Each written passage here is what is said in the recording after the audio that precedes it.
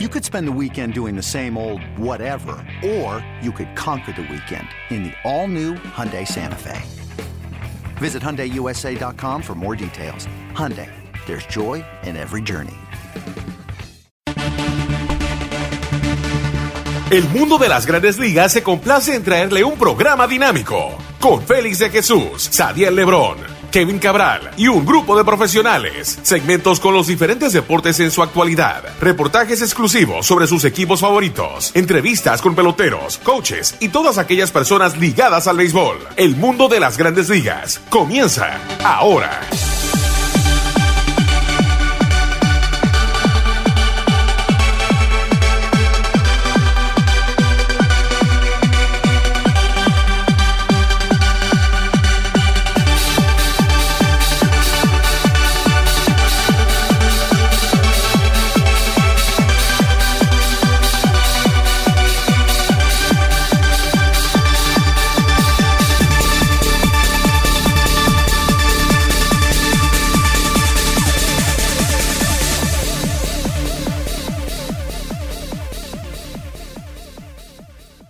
Bienvenidos a otra emisión de su programa El Mundo de las Grandes Ligas por MLB.com y lasmayores.com. Como siempre en la producción está Michael Culligan. Aquí con ustedes, Kevin Cabral y un servidor Félix de Jesús, con lo que es la apertura de las Grandes Ligas 2017. Bastante interesante, lanzadores bueno, que hoy hacen su debut con sus nuevos equipos. También el comienzo de algunos que muchos piensan serán el MVP. Estamos hablando del caso de Bryce Harper, Mike Trout. Y bueno, mucha noticia en lo que es Opening Day 2017 para las Grandes Ligas. Sin más preámbulo, vamos a darle la bienvenida a Kevin Cabral. ¿Qué tal, Kevin? Muy buenas, Félix. Mi saludo cordial para ti y para todos los amigos que cada semana sintonizan el mundo de las Grandes Ligas. Bueno, Kevin, digamos como comenzó Cleveland la temporada y como ha comenzado Houston, y repetimos muy tempranito, solamente 1 o 2 juegos han jugado cada equipo, pero wow, se ven los favoritos aquí en la Liga Americana, estos 2 equipos, una artillería tremenda, tienen picheo, estamos hablando de Houston, al igual que el equipo de los Indios de Cleveland, Encarnación, no ha decepcionado, el equipo de Cleveland y Houston al comienzo se ve muy fuerte, Kevin. Sí, en realidad solo 2 partidos, pero creo que hasta ahora se han confirmado las proyecciones y cosas que llaman la atención, por ejemplo en el caso de Cleveland. Ahora que Michael Brantley está saludable, entonces uno llega a la conclusión de que básicamente es un efecto como si los Indios hubieran adquirido un nuevo tercer hombre para su alineación y un nuevo cuarto, porque tienen a Brantley y a Edwin Encarnación. Y uno ha escuchado, leído todos los elogios con relación al impacto positivo que tuvo Mike Napoli en el equipo de Cleveland el año pasado, por su experiencia, su actitud ganadora, su veteranía en situaciones de playoff, pero no hay duda que Edwin Encarnación es como dicen, un upgrade con relación a Napoli, uno de los bateadores derechos más peligrosos de la Liga Americana hoy en día. Y entonces tú tienes a Michael Brantley, que en realidad era el mejor jugador de este equipo antes de lastimarse el hombro el año pasado, de regreso aparentemente saludable, y es una alineación mucho más difícil, tomando en cuenta el desarrollo que tuvieron el año pasado jugadores como Francisco Lindor y José Ramírez, para mencionar 2, y hay que recordar que todo esto es sin Jason Kipnis. Así las cosas, uno cuando ve este equipo de Cleveland habla mucho de su sólido picheo abridor, pero creo que ellos han dado señales, sobre todo en el día inaugural, de que tienen las herramientas para contar con una de las mejores ofensivas de la Liga Americana, y por eso para mí son los amplios favoritos para ganar su división. En cuanto a Houston, mira, Félix, con esos movimientos que hicieron los Astros en la temporada muerta para adquirir a Carlos Beltrán, Brian McCann, Josh Reddick, el hecho de que tienen a Yulieski Gurriel desde el primer día de temporada ahora, el desarrollo de Alex Bregman, además de la presencia de los estelares del equipo, José Altuve, Carlos Correa, George Springer, la realidad es que esta es una de las mejores alineaciones en todo el béisbol, y eso sabíamos que iba a ser así, y que en realidad la temporada de los Astros, ellos para mí son los favoritos en su división, pero la temporada iba a depender mucho de la actuación de su picheo abridor, y la realidad es que como han lucido Dallas Keuchel y Lance McCullers Jr., ambos viniendo de problemas de lesiones el año pasado, y tomando en cuenta que son los 2 principales abridores del equipo, Keuchel tiró 7 ceros en su primer primera salida. Anoche McCullers limitó a Seattle a una carrera. Si esos hombres lanzan de esa forma, con ese buen bullpen que tiene el equipo de Houston, pues ese va a ser un rival bien difícil para los demás equipos de esa división. Me parece que va a ser muy competitiva, pero la realidad es que si los Astros tienen el picheo abridor, me parece que al final deben imponerse ante equipos como Houston y Seattle. No hay que tocar el botón de pánico, Kevin, claro, 2 juegos solamente, pero el equipo de Seattle, ya que lo mencionaste, yo creo que no se puede dar el lujo de comenzar mal la temporada, especialmente como tú dijiste, Houston, los favoritos en esa división con Texas, los angelinos tal vez se van a quedar un poquito atrás, pero Seattle, claro, solamente 2 juegos, pero uno mira lo que le está faltando a este equipo, como muy flojo el equipo, lo que se refiere a lanzadores abridores, Sí, la realidad es que esa es la preocupación con el equipo de los Marineros, y me parece que para ellos ser un equipo con aspiraciones necesitan que Félix Hernández se recupere y no siga mostrando la decadencia que hasta cierto punto vimos el año pasado, y no hay duda que es motivo de preocupación que Hernández salió lastimado en su primera presentación con un problema en la ingle, y a veces esas lesiones en la ingle, sobre todo para un lanzador, pueden ser difíciles. Él hasta ahora ha dicho que tiene pensado tomar su próximo turno a la rotación, vamos a ver si es así, pero la realidad es que cuando tú unes la preocupación con Hernández, la edad de Hisashi Wakuma, el hecho de que Drew Smiley, que fue traído para dar profundidad a esa rotación, ayer fue movido a la lista de lesionados de 60 días con problemas en el codo, lo que quiere decir que va a perder por lo menos 2 meses de temporada, tomando en cuenta la preparación que necesitará. Y de repente es motivo de preocupación esa rotación del equipo de Seattle. Ellos mejoraron mucho su defensa en la temporada muerta, es un equipo más atlético ahora. Me parece que Jim Segura va a tener un tremendo impacto en esa alineación. Mitch Haniger podría ser un jugador de esos que dicen up and coming, un jugador que realmente sorprenda este año, pero como hemos dicho muchas veces, Félix, usted tiene que contar con buen picheo abridor para pensar en ganar juegos, y no es que Seattle no pueda tenerlo, pero la realidad es que tienen algunas interrogantes en este momento. Un equipo que hoy muestra a su nueva adquisición, estamos hablando de Boston, con la adquisición del zurdo, lo que muchos consideran el mejor en la Liga Americana, Chris Sale. El equipo ha comenzado bien, Kevin, y esto yo creo que le da un poquito de confianza, si tienen una buena salida en el día de hoy de Chris Sale, de que este equipo definitivamente va a competir con Toronto para ganar esta división. Sí, la realidad es que yo te diría que al inicio de los entrenamientos los Medias Rojas eran favoritos por consenso. Yo te diría que más del 90% de los expertos, o por lo menos más de un 80%, pero en términos de lesiones no fue un buen entrenamiento para el equipo de Boston. David Price se lastima el codo. Ahora mismo yo creo que hay que decir que es una interrogante lo que los Medias Rojas puedan conseguir de él en esta temporada. Vamos a ver cuando regrese. El relevista Tyler Thornburg, que fue adquirido desde Milwaukee para ser ese hombre número 2 en el bullpen, no puede iniciar la temporada con molestias en el hombro. Drew Pomeranz tiene que ir a la lista de lesionados también. Hanley Ramírez no ha estado completamente saludable, prácticamente no jugó defensa en los entrenamientos. Entonces es un equipo que no está a plenitud en este momento, y súmale a eso el hecho de que Toronto está saludable, tiene una excelente rotación de abridores, y yo te diría que ahora yo no culparía a quien vea a Toronto como favorito por encima de Boston para ganar la división. No obstante, ese es un equipo con mucho talento. Tienen ahora a Chris Sale, que obviamente es un candidato a ganar el premio Cy Young, y para mí va a ser interesante ver cómo el equipo de Boston sustituye la producción y el liderazgo de David Ortiz. Y me parece que hay formas, sobre todo si Hanley Ramírez puede batear consistentemente, porque ahora Andrew Benintendi, que ya pegó un cuadrangular de 3 carreras en el primer partido de la temporada, está con el equipo el año completo. Pablo Sandoval tuvo un excelente entrenamiento y se ve en muy buenas condiciones físicas. Está Mitch Moreland.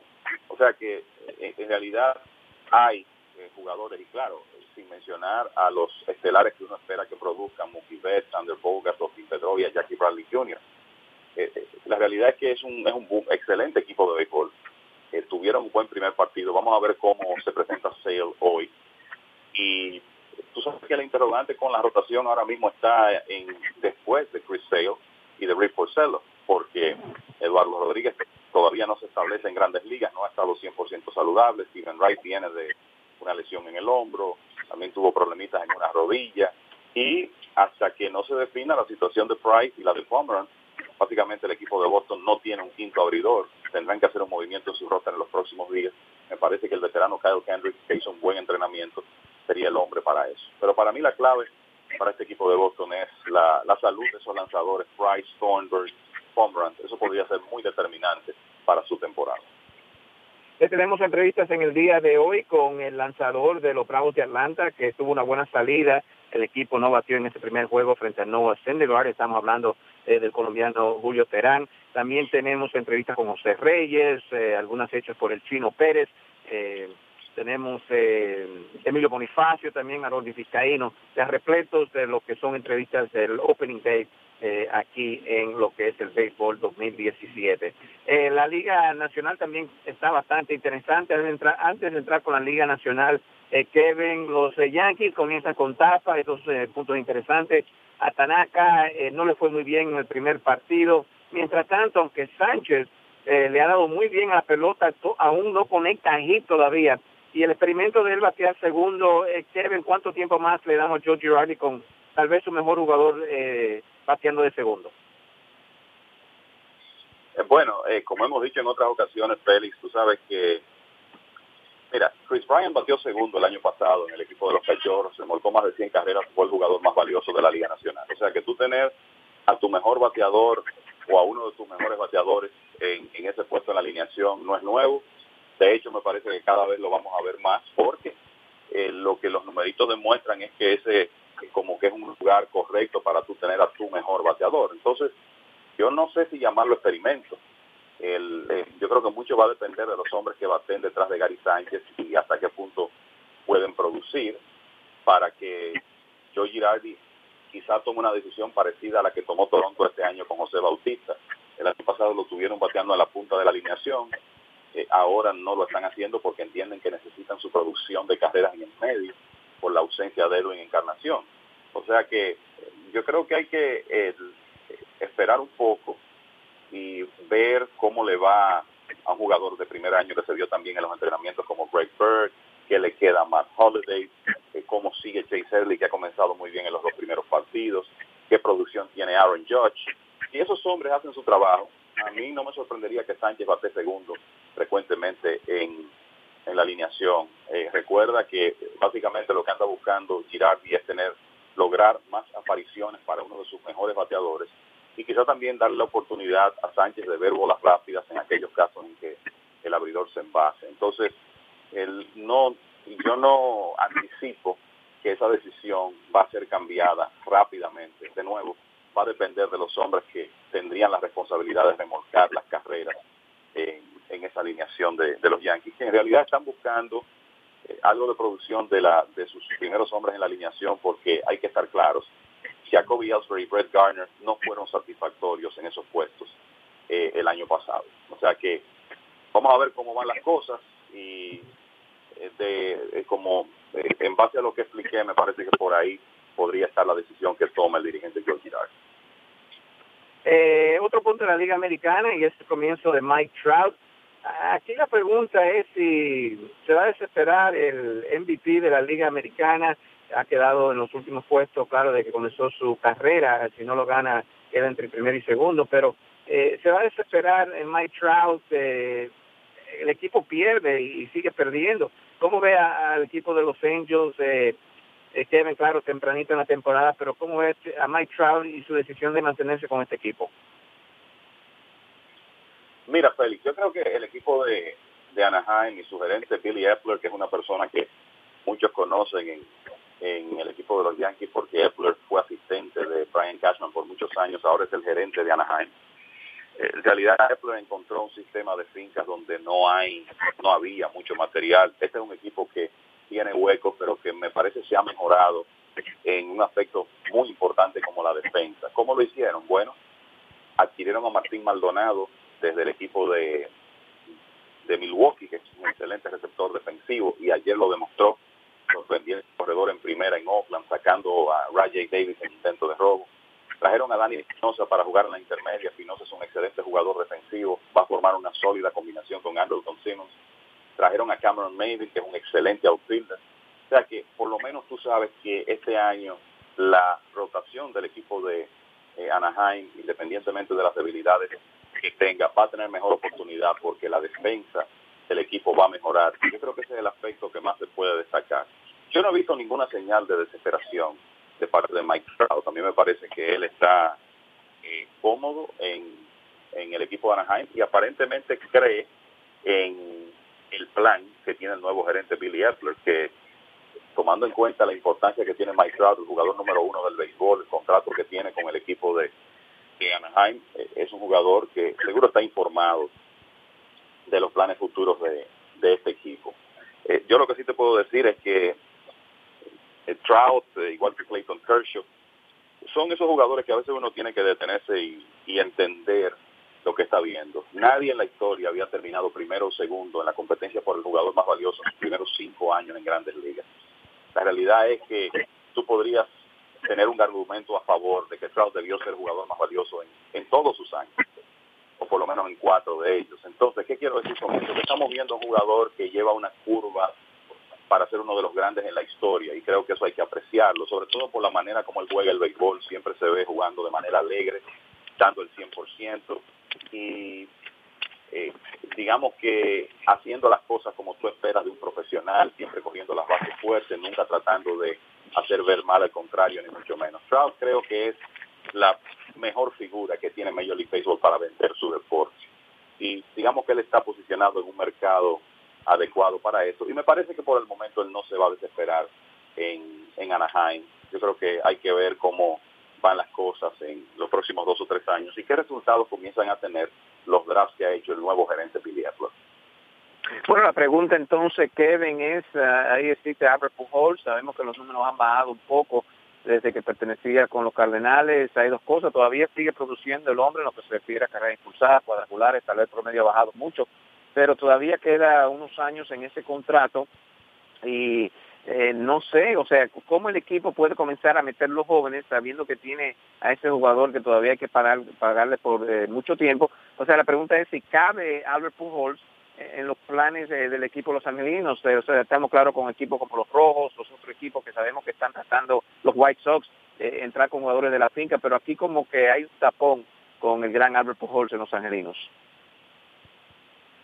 Sí, pero yo te voy a decir algo, Félix. El problema, tenemos un estándar con Albert Pujols muy alto, y justificadamente tomando en cuenta lo que él hizo en sus años en San Luis, pero en los últimos 3 años, a pesar de todos los problemas de lesiones, Pujols ha promediado 33 cuadrangulares y 106 carreras impulsadas por temporada. Ha bajado su promedio indiscutiblemente, todos sus promedios han bajado, pero es un hombre que todavía puede proveer producción, y eso él lo ha demostrado con creces. O sea, yo no creo que ahora mismo tú encuentres un bateador que te pueda, o sea, no se te va a hacer fácil encontrar un bateador que pueda reemplazar esa producción. Ahora bien, estamos claros en que ese es un contrato que cuando tú lo analizas a fondo, $240 millones por 10 años, a la edad que le fue otorgado a Pujols, no fue un buen contrato, y es algo con lo que Anaheim tiene que vivir, porque él no es un jugador fácilmente movible, a menos que el equipo no se responsabilice de una gran parte de su salario. Así que Pujols va a estar en Anaheim. Desde el punto de vista que yo lo veo es que él todavía puede ser productivo, y es más fácil para el equipo de Anaheim poder soportar ese salario, y pueden ir integrando jugadores jóvenes que en sus primeros años van a ser baratos y que no van a ser elegibles ni para arbitraje, ni mucho menos para agencia libre. O sea que yo lo veo desde ese punto de vista. Creo que de nuevo Pujols es un bate que es importante en el medio de esa alineación de Anaheim, y que ellos no tienen un real sustituto para eso. La Liga Nacional también está bastante interesante. Mencionamos que Colón hoy, con la apertura frente a su antiguo equipo, el equipo de los Mets de Nueva York, hemos dicho que recibió una ovación tremenda aquí en el Citi Field cuando lo presentaron el lunes O sea, vamos a tocar la Liga Americana, pero antes, Michael, vamos a una pequeña pausa. Está escuchando lasmayores.com, lm.com y el programa El Mundo de las Grandes Ligas con Kevin Cabral, servidor Félix de Jesús. Ya estamos de regreso. Rompártelo, vive ahora, disfruta el momento. Rompártelo, vive ahora, siente, vive, bailalo. Rompártelo, rompártelo.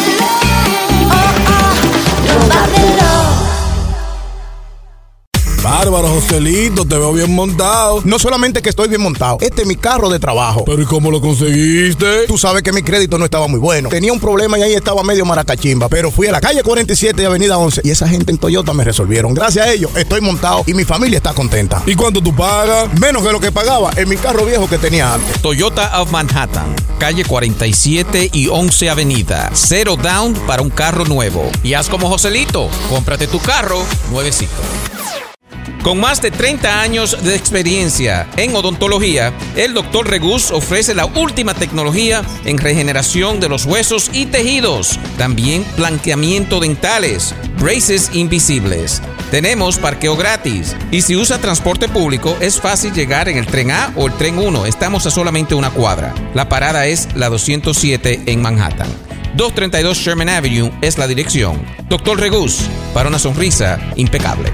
El número a llamar para su cita es el 212-304-0186. 212-304-0186. Bueno, de regreso a su programa El Mundo de las Grandes Ligas por sus portales en .com y lasmayores.com. Recuerden, después de la pausa venimos con entrevista con José Reyes, Harold Vizcaíno, Julio Terán, Emilio Bonifacio, para mencionar algunos repletos hoy de noticias de lo que se refiere a la apertura 2017 en el béisbol de las Grandes Ligas. Estamos con Kevin, hemos tocado lo que es la Liga Americana y ahora hay muchos puntos interesantes de la Liga Nacional. Comenzó muy bien Noah Syndergaard, aunque tuvo que salir del juego debido a una ampolla. Hoy también entra en acción Bartolo Colón. Kevin, que ha visto Washington, Bryce Harper también comenzó muy bien. ¿Qué ha visto tempranito aquí en la Liga Nacional de interés? Bueno, yo creo que una de las cosas que pudimos ver, sobre todo el día inaugural, es que hoy en el béisbol con ciertos jugadores pasa un año y llega el otro y todo se mantiene donde tiene que estar. Clayton Kershaw tiró un partidazo y ganó frente al equipo de San Diego en su primer partido y muchos dirán, bueno, estaba enfrentando al equipo quizás más débil del béisbol, pero lo cierto es que dominó Kershaw y los Dodgers, con esa profundidad que tienen, aunque perdieron ayer día blanqueada, lucen como los favoritos para ganar su división. Y yo creo que uno de los nombres más interesantes este año en cuanto a darle seguimiento tiene que ser Bryce Harper, tomando en cuenta que viene de una temporada muy por debajo para su estándar, muy por debajo, después de ser el jugador más valioso de la Liga Nacional en el 2015, pero viene de un tremendo entrenamiento. Llegó 8 cuadrangulares, se marcó 16 carreras en 24 juegos, tuvo un slugging cerca de 800 y ya se fue para la calle en su primer partido de serie regular, algo que él ha hecho una costumbre. Y eso es una excelente noticia para el equipo de Washington, que vista la profundidad que tiene en su roster. Yo creo que es lógico dar a Washington como favorito por encima del equipo de los Mets, aunque es factible pensar que ambos equipos van a clasificar. Y creo que la otra buena noticia que tuvo el conjunto de los nacionales el lunes es cómo lució Blake Treinen, el nuevo cerrador del conjunto, tirando el noveno en ese partido de manera dominante. Así que un buen primer día para los nacionales contra los Marlins y creo que esa es una de las impresiones que uno puede llevarse de la Liga Nacional. Otro punto que yo creo que se puede mencionar es esos dos primeros partidos de Cardenales y Cachorros. Quizás esa es una lucha en la división central que va a ser más interesante de lo que uno espera, porque los Cachorros se ven como los amplios favoritos, pero los Cardenales perdieron una ventaja en el noveno inning en el primer partido de la serie el domingo, pero lograron ganar ese juego con un batazo de Randall Pritchard. Y ayer otro partido emocionante decidido por una carrera con buen picheo de Jake Arrieta y una jugada de Albert Almora robándose un cuadrangular en un batazo de Matt Adams. Así que va a ser interesante ver esas series cara a cara de Cardenales y Cachorros, porque podrían ser muy, muy importantes en esa división central de la Liga Nacional. Mirando a lo que es, Kevin, la Liga Nacional y los Gigantes de San Francisco, ayer ganó Johnny Cueto, pero Baumgartner, increíble, conectando 2 cuadrangulares, y la pregunta aquí es, ¿lo podemos poner entre, si no el mejor, entre uno de los mejores bateadores que sean lanzadores en las grandes ligas? El hombre ya tiene 16 cuadrangulares en lo que es su carrera, tremendo bate, al igual que tremendo pitcher. Sin duda, yo te diría que el récord de jonrones en una temporada para un pitcher es de 9. Ese récord está en peligro con Madison Bumgarner, porque además del poder que él tiene, yo creo que ha demostrado que cada año experimenta progreso en ese aspecto. No le pagan para eso, pero claro, creo que es uno de los elementos que lo hace un jugador tan popular, y es un hombre capaz de ayudar a su propia causa como pocos en la Liga Nacional. Lamentablemente en esa primera salida él lanzó muy bien, estuvo perfecto en las primeras 5 entradas, después permitió 3 carreras, dejó a su equipo con ventaja, fruto del segundo cuadrangular que pegó, pero el bullpen de los Gigantes, que fue el dolor de cabeza el año pasado, hay que recordar que en el 2016 los Gigantes perdieron ventaja, sus relevistas perdieron situaciones de salvamento, tuvieron blown saves en 32 ocasiones, que fue el mayor total de las grandes ligas. Por eso trajeron a Mark Melancon y le pagaron $62 millones para que resuelva ese problema, y resulta que Melancon no pudo convertir un salvamento en su primera oportunidad. Ayer, después de que Cueto permitió 4 carreras en 5 entradas, el relevo tiró en blanco en el resto del partido, Melancon no lanzó, pero no hay duda que para los Gigantes el trabajo de su bullpen va a ser muy importante este año. Ellos tienen que ganar juegos cerrados y de baja anotación, porque la realidad es que ofensivamente para mí se quedaron cortos. Pienso que esa alineación necesitaba un bate más, un jardinero de esquina que pudiera ser insertado en el medio de la alineación. No lo consiguieron, y entonces tienen que depender más de un picheo abridor que, encabezado por Bumgarner y Cueto, se ve muy bien, y por ese bullpen donde hay figuras nuevas encabezadas por Melancon, que tienen que hacer el trabajo para los Gigantes tener aspiraciones de ir a los playoffs. Algunos movimientos ya que tenemos en grandes ligas, y como mencionó Kevin, el promedio de los marineros lanzadores, bueno, ellos requieren Evan Marshall, que fue dejado libre por el equipo de Arizona, un derecho, y el equipo también de los Atléticos reporta que Sonny Gray tiró un bullpen de 25 lanzamientos y estaba bien, el esfuerzo ahí estaba un 100%, y así haciendo cambios tempranito los equipos buscando picheo. Bueno, Kevin, béisbol tempranito, repetimos, 1 o 2 juegos. Algo de interés que le podemos decir a los oyentes de estos primeros días, algo que deben mirar a fondo, algo que te impresionó a ti durante estos primeros juegos aquí en el 2017.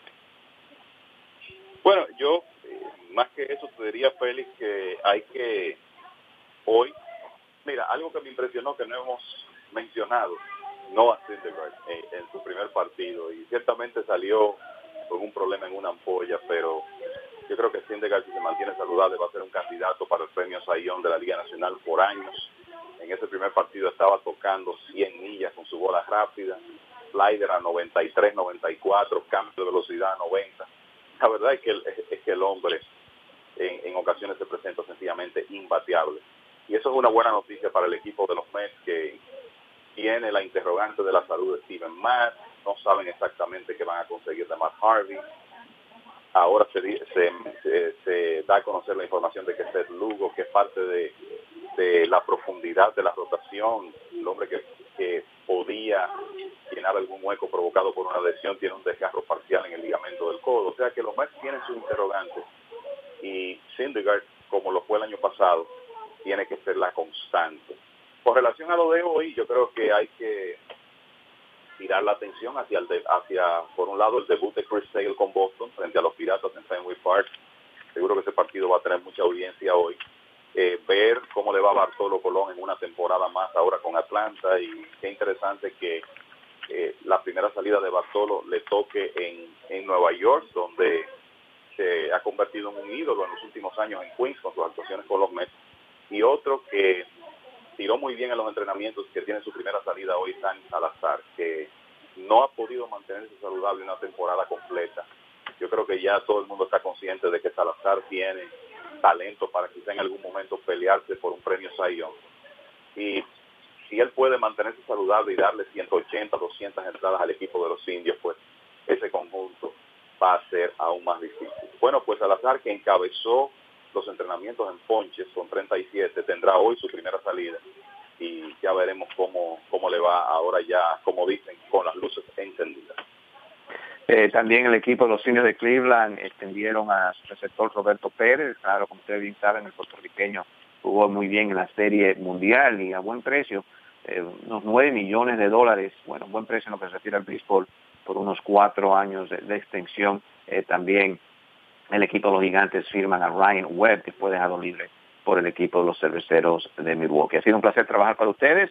De parte de la producción, Michael Cullerton, aquí Kevin Cabral y Félix de Jesús, les decimos que sigan en sintonía con mlb.com y lasmayores.com, y nosotros estaremos con ustedes la próxima semana. Rómpatelo, vive ahora, disfruta el momento. Rómpatelo, vive ahora. Siente, vive, bailalo. Rómpatelo, rómpatelo. Bárbaro, Joselito, te veo bien montado. No solamente que estoy bien montado, este es mi carro de trabajo. Pero ¿y cómo lo conseguiste? Tú sabes que mi crédito no estaba muy bueno. Tenía un problema y ahí estaba medio maracachimba. Pero fui a la calle 47 y avenida 11 y esa gente en Toyota me resolvieron. Gracias a ellos estoy montado y mi familia está contenta. ¿Y cuánto tú pagas? Menos de lo que pagaba en mi carro viejo que tenía antes. Toyota of Manhattan, calle 47 y 11 Avenida. 0 down para un carro nuevo. Y haz como Joselito, cómprate tu carro nuevecito. Con más de 30 años de experiencia en odontología, el Dr. Regus ofrece la última tecnología en regeneración de los huesos y tejidos. También blanqueamiento dentales, braces invisibles. Tenemos parqueo gratis. Y si usa transporte público, es fácil llegar en el tren A o el tren 1. Estamos a solamente una cuadra. La parada es la 207 en Manhattan.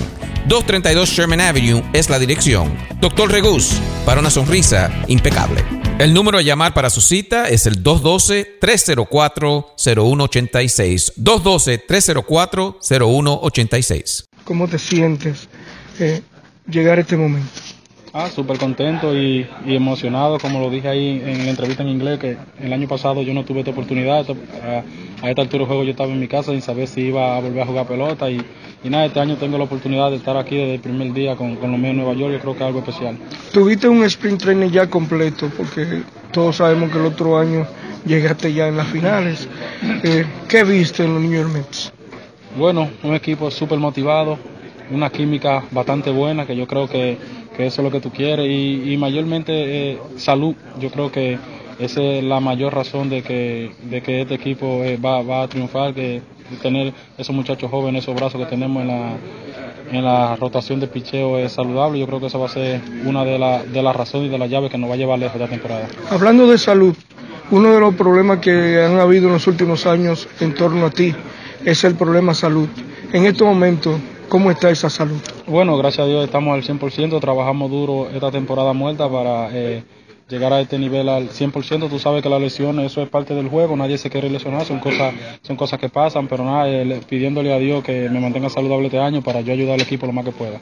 El Clásico Mundial de Béisbol, una experiencia más, todos vimos lo que pasó. En tu boca, ¿qué pasó al equipo dominicano? Bueno, yo diría que no pasó nada, que perdimos. Tenemos que darle crédito a Estados Unidos, que jugó mejor que nosotros. Nosotros salimos a dar el pellejo en el terreno de juego, las cosas no salieron como nosotros queríamos. Esas son cosas que pasan de la pelota, pero sí estábamos entregados, estábamos dando el 100% por nuestra patria, por la República Dominicana. Como te dije, no pasó así, pero sí me siento súper orgulloso de todos los muchachos y el cuerpo técnico del equipo que dieron el todo. Me refiero a Rodis Vizcaíno. Qué bueno encontrarte aquí y verte lleno de salud. primeramente darle las gracias a Dios, tú sabes, por un año más de estar aquí. Y que, tú sabes, un año nuevo, nuevas metas, y vamos a poder a ver si hacemos un buen trabajo este año. A propósito de metas, ¿cuáles son las metas para este año? La meta mía es, tú sabes, esperar en Dios tener un buen año y salud, primeramente salud. Y después, si tengo salud, ya los otros yo lo pongo. ¿Se te ha reconocido como un jugador, un pelotero con una bola bien rápida y potente y fuerte? ¿Continúa eso aún en ti? Sí, gracias a Dios. Tú sabes, este año me mantuve en los entrenamientos tirando de 96, 98 millas. Una que otra reta 100, tú sabes, pero me mantengo siempre entre 96, 97. En la posición tuya han traído dos lanzadores muy veteranos, pero muy buenos, que se dice que muchas veces cuando este veterano viene pueden ayudar mucho a los jóvenes y a los otros peloteros. En el caso de Bartolo Colón y Al Dickey, ¿cómo ves esa llegada de ellos?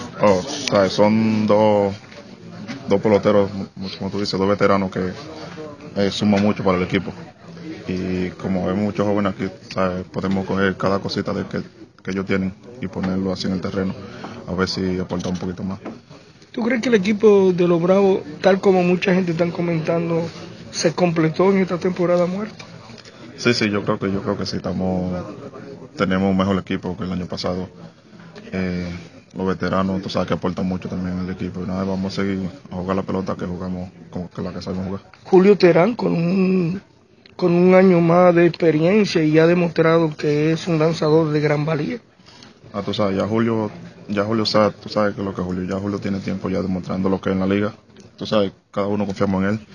Y no, esperemos Dios que le vaya bien. Nos encontramos con Julio Terán después de un gran partido frente al equipo de los Mets, de un tú a tú en los primeros innings, Julio, y después al final ellos taparon para ganarse el partido. Pero ¿cómo te sentiste en el montículo en el día de hoy? Bueno, bien, en verdad fue una emoción grande estar en el Opening Day. Todos sabemos que pues todos los ojos están en el abridor número 1, y pues esa fue la mentalidad que traté de sacar. He lanzado muy bien, desde el año pasado venía haciendo un muy buen trabajo con el equipo de los Mets. Pues ese fue traté de seguir el mismo plan que venía haciendo, y pues funcionó hoy. Lo hiciste muy bien, Julio, en lo que se refiere al Clásico Mundial. Muchos se preguntan, fatiga, ¿nada sientes tú ya comenzando esta temporada con los Bravos de Atlanta? Bueno, no, gracias a Dios todos estamos saludables, empezamos bien, que es lo que se quiere, y pues comenzamos bien, que es lo más importante. Esperemos que me siga manteniendo saludable el resto de la temporada, pues esperemos tengamos muchos juegos más ganados. Veteranos como Dickey y Colón ahora se suman a lo que son los lanzadores abridores para el equipo de los Bravos de Atlanta. ¿Cómo te hace sentir eso, que puede tener ahora a esos dos que eran ases aquí presentes con los Bravos? Bueno, en verdad es un gran honor tenerlos a ellos. Todos sabemos que ellos han estado en la liga por mucho tiempo, son unos veteranos que te pueden ayudar mucho, y pues tenerlos a ellos pues me llena mucho de alegría.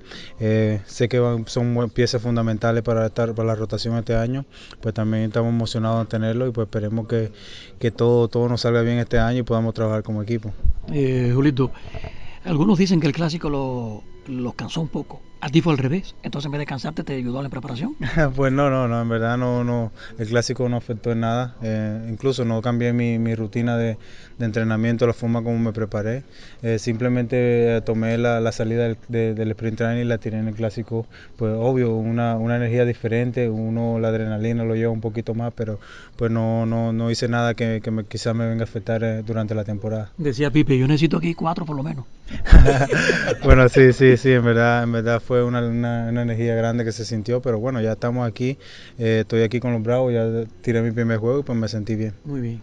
Mirando a este centerfielder Polo que trabajó para el equipo colombiano, ahora propiedad del equipo de los Yankees, ¿qué se puede decir de él? Yo lo vi muy bien en el Clásico Mundial. Bueno, sí, Tito fue una pieza, no habíamos tenido la oportunidad de conocerlo hasta el Clásico, que todos vimos el talento que tiene él, incluso el talento que tienen varios de los jugadores del equipo Colombia que vienen en las menores. Pues esperemos que sean uno de los próximos Grandes Ligas que vamos a tener. Tenemos muy buen talento, y pues apoyarlo y que sigan saludables para así verlos pronto en las Grandes Ligas. Claro, no podemos olvidar a Donovan y a Jonathan. Bueno, sí, Donovan y Jonathan, sí, ellos han estado aquí arriba y están en las menores ahora, pero bueno, ahí están trabajando para regresar, y pues pienso que más adelante tendremos muchos más colombianos en Grandes Ligas.